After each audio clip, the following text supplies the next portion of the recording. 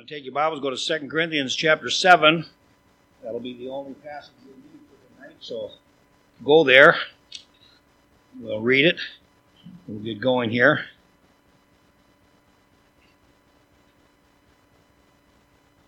If you're looking at your notes and you can't wait to start writing, I'm going to talk about getting repentance right.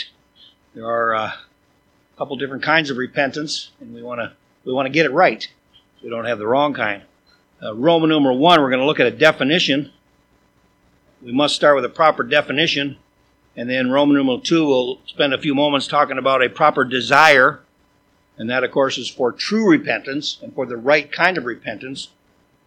And then we'll take right out of our text in verse 11, the proper disciplines. The disciplines, that'd be Roman numeral 3. And we'll close with a divine lesson with verse number 12. In 2 Corinthians chapter 7, starting in verse number 8. 2 Corinthians chapter 7, starting in verse number 8. Now, Paul here is writing to the church of Corinth. The church of Corinth was very mixed up. They had a lot of wishy-washy doctrines. There was a lot of lack of discipline. And we'll see in a minute that there was a poor understanding of repentance, because their repentance was only seasonal. They only repented for a little while and then went back to their evil deeds. And that's what we want to try to avoid in our lesson tonight. So we start in verse 8. And I want you to notice the number of times it uses the word sorry or repent or repentance in these next few verses. Verse 8. For though I made you sorry with a letter, I do not repent, though I did repent. It's like Paul saying, I wrote you a letter, but maybe I could have done better. That's kind of his way of saying that. For I perceive that the same epistle hath made you sorry, though it were but for a season. So we had a short-lived repentance. Now I rejoice, verse 9, not that you were made sorry, but that you sorrowed to repentance. For you were made sorry after a godly manner. That's where we want to be. Godly manner type of sorrow and repentance. That you might receive damage by us and nothing. Verse 10. For godly sorrow worketh repentance to salvation, not to be repented of. But the sorrow of the world worketh death. See the two different kinds of sorrow and repentance spoken of? Verse 11, for behold this selfsame thing, that ye sorrowed after a godly sort, what carefulness it wrought in you. Yea, what clearing of yourselves? Yea, what indignation? Yea, what fear? Yea, what vehement desire? Yea, what zeal? Yea, what revenge? In all things you have approved yourselves to be clear in this matter.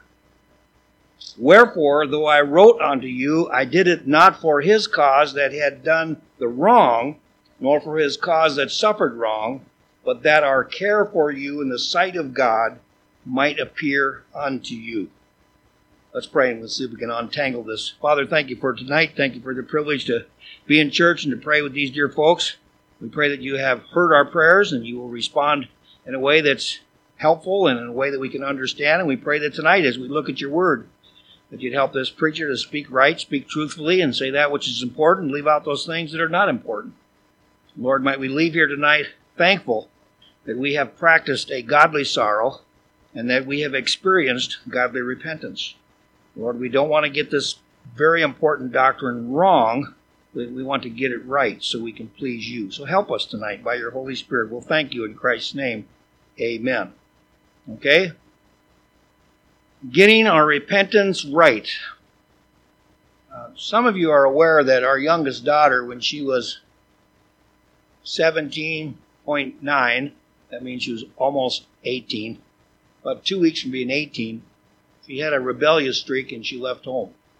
And she was away from us for several years.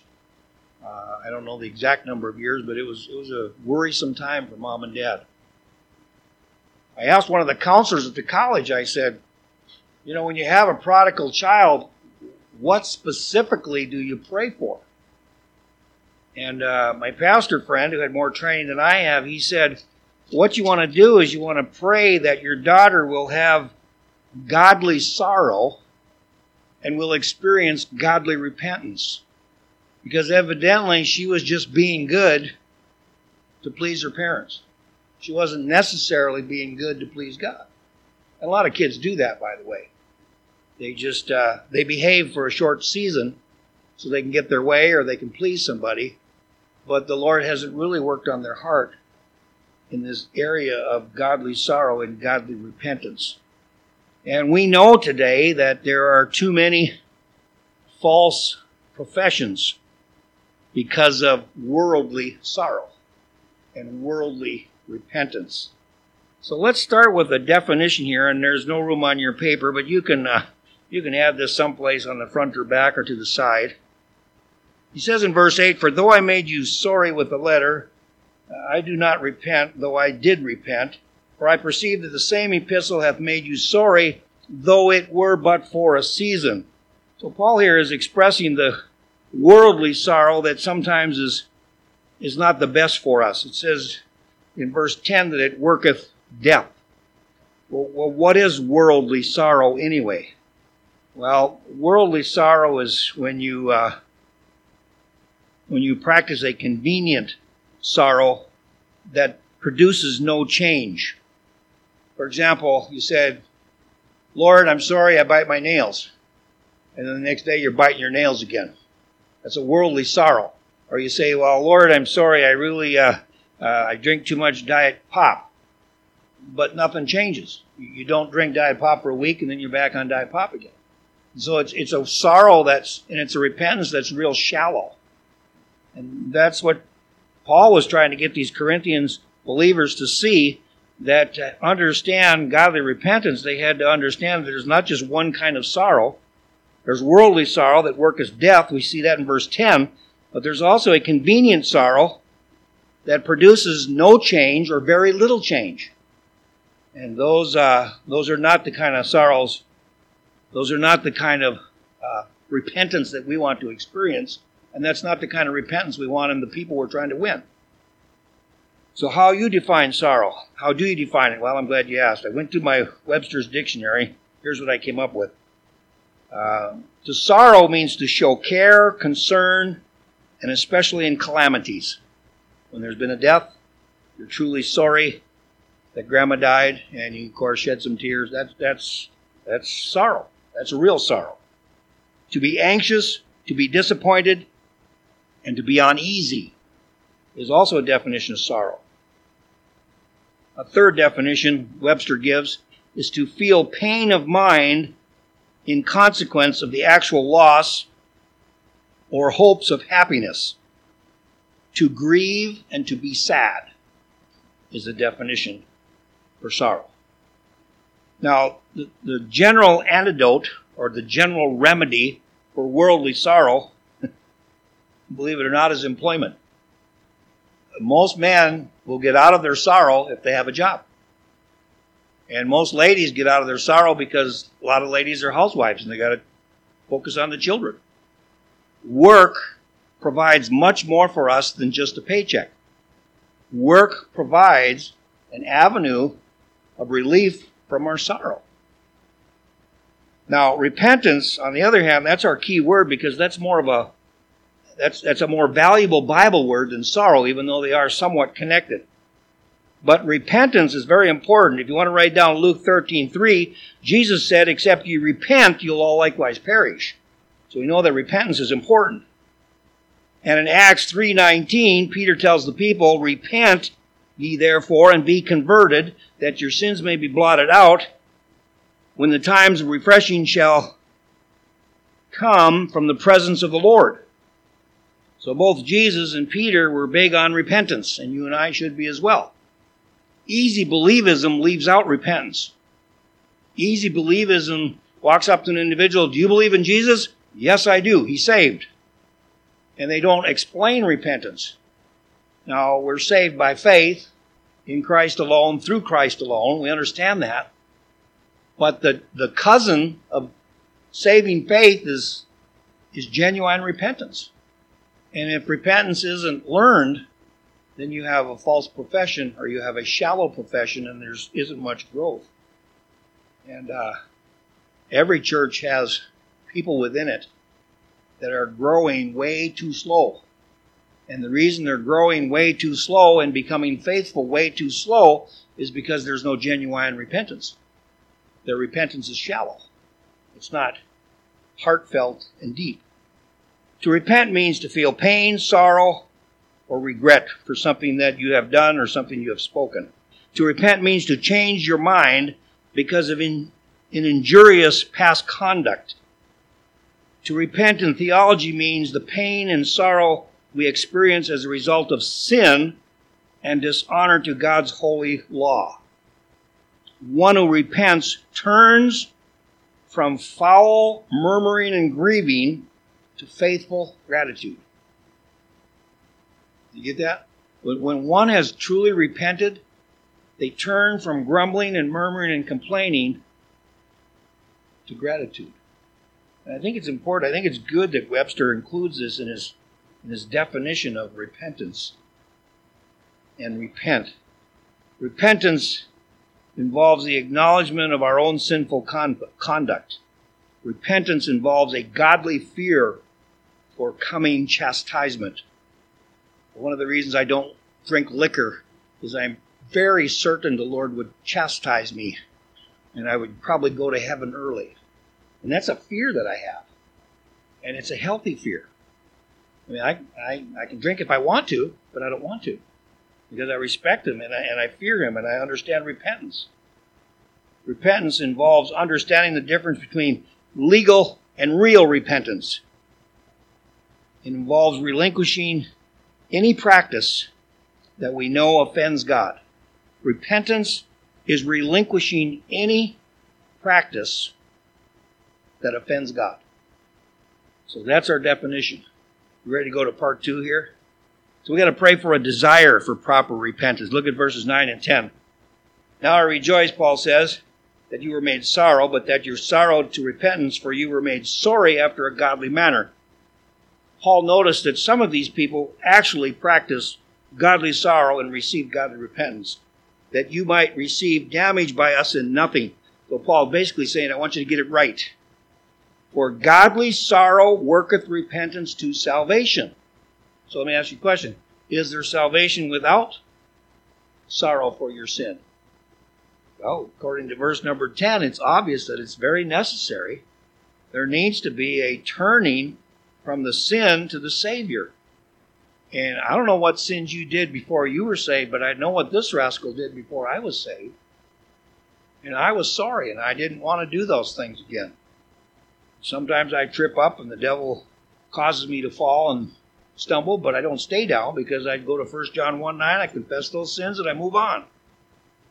But it's important that I understand that the Lord wants that repentance and sorrow to be profitable and to work in my life.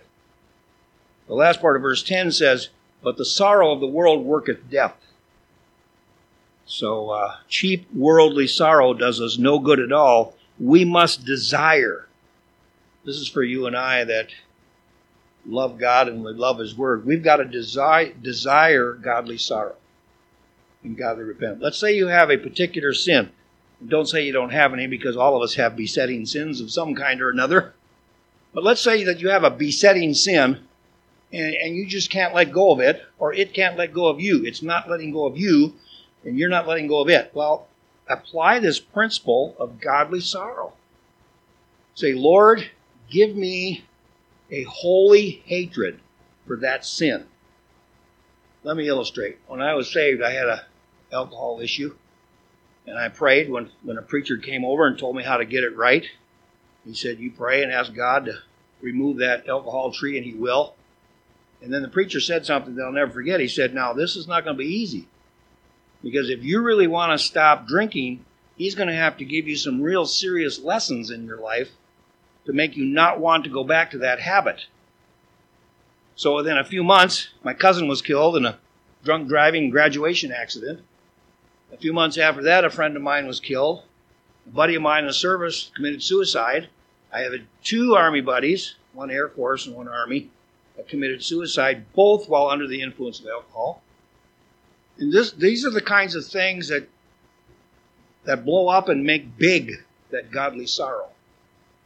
Because if you're serious about stopping your besetting sin, ask God to give you a godly sorrow for it and godly repentance for it, and then put your seatbelt on.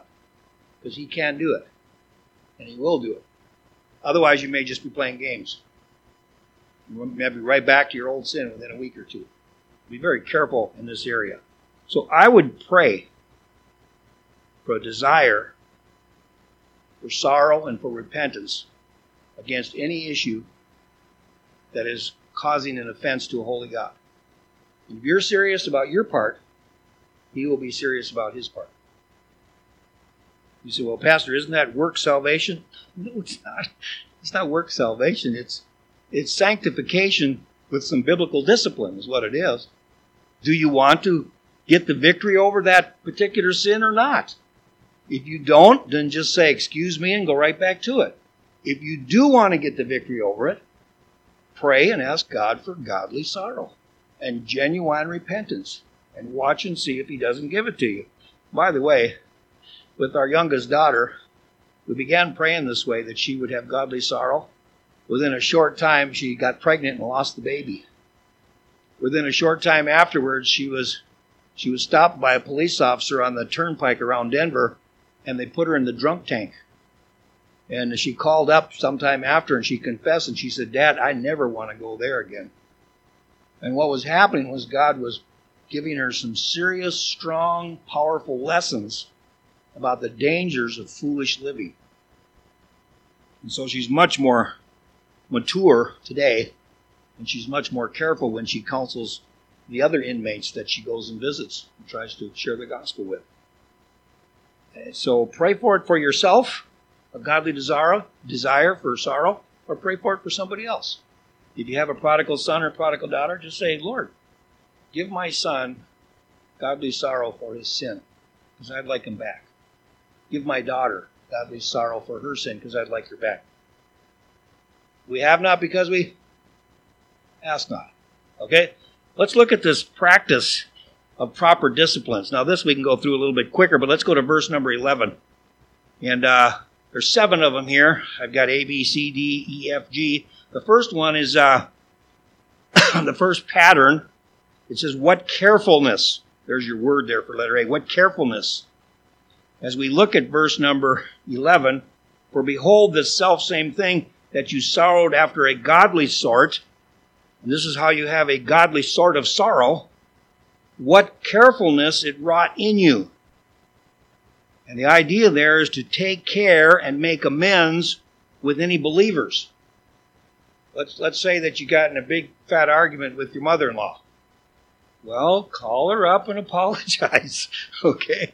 Fix it. You know, one of the easiest ways to fix things is just say, I'm sorry. Just say you're sorry. Don't go into all the details. Just say you're sorry. Just fix it. You know, it's hard for the Lord to bless a church when people are fighting with each other. And so we need to be careful about making amends. It's called the ministry of reconciliation. We need to fix those things that are broken, especially relationships. Is it easy? Probably not. But I think it's necessary. Letter B here is what clearing. Again, in verse 11, it says, what carefulness wrought in you, yea, what clearing of yourselves. And that means you need to be ready to clear things up for the glory of God. 1 John 1:9, if we confess our sins, He is faithful and just to forgive us our sins and to cleanse us from all unrighteousness. Clear things up so you have a clean path and a straight path for the things of the Lord. You need to clear the junk out of the way and get down to the business of godly sorrow and godly repentance. Letter C is what indignation. What indignation. And the idea there is clearly you need to be angry at unjust and unworthy or mean stuff. You know, what's fundamentally different between us and the Islamic faith, the Muslim faith, is we are taught to love our enemies. Major fundamental difference. We are taught to love our enemies. And in a lot of the cults, they're not taught to love their enemies. They're taught that if they don't agree with you, get rid of them. If they don't agree with you, avoid them. If they don't agree with you, get mad at them. And God comes along and says, okay, Christian, love your enemies. Is that easy? No. But we need to be careful that we don't become unjust and unworthy and become mean ourselves because we're closer to humanism than we are to the Holy Word of God. We need theology and we need an understanding of God's Word, and I'm still struggling with it, and I'm 72 years old. But one thing I don't want to embrace is humanism. And humanism leaves God out, and they try to solve all of life's problems without God. We need to be upset with that. Letter D is fear. What fear, Paul says? We need to be alarmed at our passivity and its injurious effects. So what does that mean? Well, this is no time to be quiet. The whole world is coming apart. You don't realize how many people out there are scared to death of this COVID virus. And we have an opportunity to witness to them. We have an opportunity to give them a track. I wrote a track on COVID-19, and nobody patted me on the back for it. A few people ripped it up and gave it back to me. But this is not the time to be quiet. This is a time for you and I to say, the Lord's in charge. And if you get saved, He'll help you through this. It's not a time for us to be quiet. We need to understand the fear and the terror of the Lord so that we can persuade some. They're not afraid of dying in hell because they don't believe in it. But we need to be afraid for them. We need to have a holy fear. And we can't be passive. In the military, if you were passive, you were called a draft dodger. You ran to Canada during the war times. Those people were rebellious. They didn't want to fight for their country. They didn't want to serve their country, so they ran to another country. Well, Christians sometimes, when we're confronted with a serious issue, we run to our closets instead of saying, what does God's Word say about that? We need to be careful not to become so passive that we're useless. We need to stand and speak the truth in love. That's what we need to do. Letter E is what? Vehement desire. That is a longing for a heart like Jesus put into Paul. The letter E, what vehement desire? Do you have a vehement desire? Do you have any desire at all? One of the downfalls of getting older is when you get older, you lose your desire. And sometimes you need your wife to pinch you, get your desire back. But as you age, you lose that. And Paul says, look, I want you people to have a strong desire. I want you to have some zeal about living for the Lord. I want you to have some zeal about your Christianity. Do you dare to pray and ask God for a vehement desire? He wants to give it to you, but again, we have not because we ask not. Letter F is what zeal? Zeal is the idea of possessing enthusiasm, concern, and fervor, and a passion for the lost. Do we share? Now, there are a lot of people who think that God does it all and He doesn't use us. Well, God does do all the drawing and He does do all the saving, but He's used men ever since Adam, and He's going to use men until the rapture. If you're willing, He'll use you. But if you're unwilling to share and to care and to witness, He'll use somebody else. And so we need to have a zeal and we need to have a desire for the Lord's work. And Paul was trying to get these Corinthians to see that. And then what revenge, he says at the end here, verse 11. What revenge? And that is a readiness and a strong desire to see justice done. The only vengeance that's good is godly vengeance and good vengeance. Do good. Who was the fellow that had the America's Most Wanted series a few years back? How many of you know what I'm talking about, America's Most Wanted? Okay. He would try to find criminals who hurt little children. But what he did was he lost his own son. His own son, I believe, was kidnapped and killed. What he did with the anger is not take a machine gun and go try to find people. What he did with his anger is he channeled it into a television program to capture villains, to get the bad guys off the street and into jail where they belong to serve their sentences for their wrongdoing. He took the energies and did something good rather than taking the energy and doing something bad. Because vengeance is the Lord's, and you and I need to be careful when we get angry that we don't kill our enemy. And God says, I want you to fix them and love them and pray for them and try to make things right. And so be careful with the revenge. He wants us to have some, but it needs to be a good vengeance, not an evil and corrupt and wicked vengeance. Okay? So there you have the disciplines or the patterns that are necessary for us. We need to be careful. We need to have a clearing. We need to have an indignation. We need to have a fear, a proper fear, a vehement desire. We need to have a zeal. And we need to have revenge. The last part of verse 11 says, in all things you have approved yourselves to be clear in this matter. Paul says, some of you people have actually done that, and I appreciate you so much. And I appreciate you folks being in church on Wednesday night because there's a whole crop of people that are not here. They don't have the desire. Maybe they're busy, maybe they're working. That's not everybody, but as preachers, we want the church to grow, and we want people here so we can teach them. And we only have 4 hours in a week, and there's 168 hours in a week, and we only get most of you Sunday school, church, Sunday night, Wednesday night. If you make all the services, that's only 4 hours out of 168 hours we have to feed you and give you some ammunition to use on your lost neighbors and friends and coworkers and relatives and everybody else. Let's wrap this up with the divine lesson for us. First of all, we saw the definition, and we saw the importance of praying for a desire for godly repentance and godly sorrow. And then we saw the disciplines that are necessary for us to get there. And now let's look at the divine lesson for us in verse number 12. Wherefore, though I wrote unto you, I did it not for his cause that had done the wrong. I didn't do it just to fix you from some of your little problems, or for his cause that suffered wrong, but that our care. Paul says, I want you to know that I really care about you people. I really care about you. And God sees that, and I want you to see that. And the lesson is that we are to be caring one for another, and we're to be caring together for the flock. We're to be working together and serving together and loving others together and witnessing together. That's how we show we care. Whenever we're surprised by the foolish behavior of a believer, what we need to do is show them that we care and try to fix it.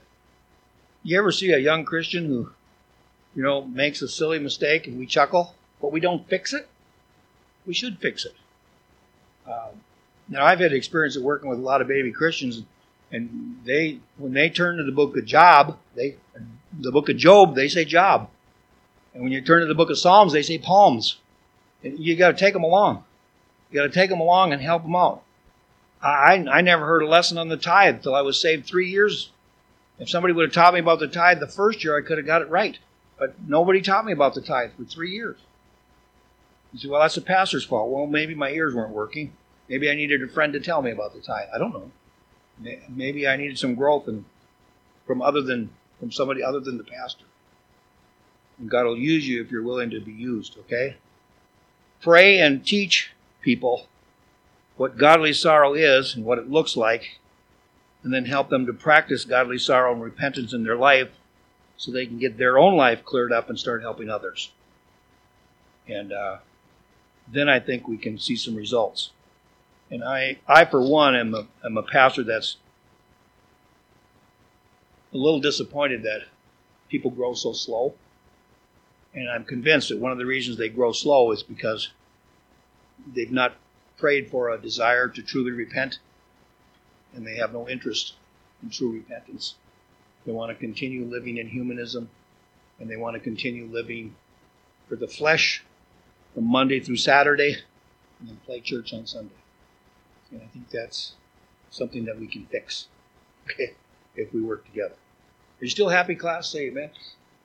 Did you learn something? Say amen. Let's stand and have a word of prayer and we'll let you go.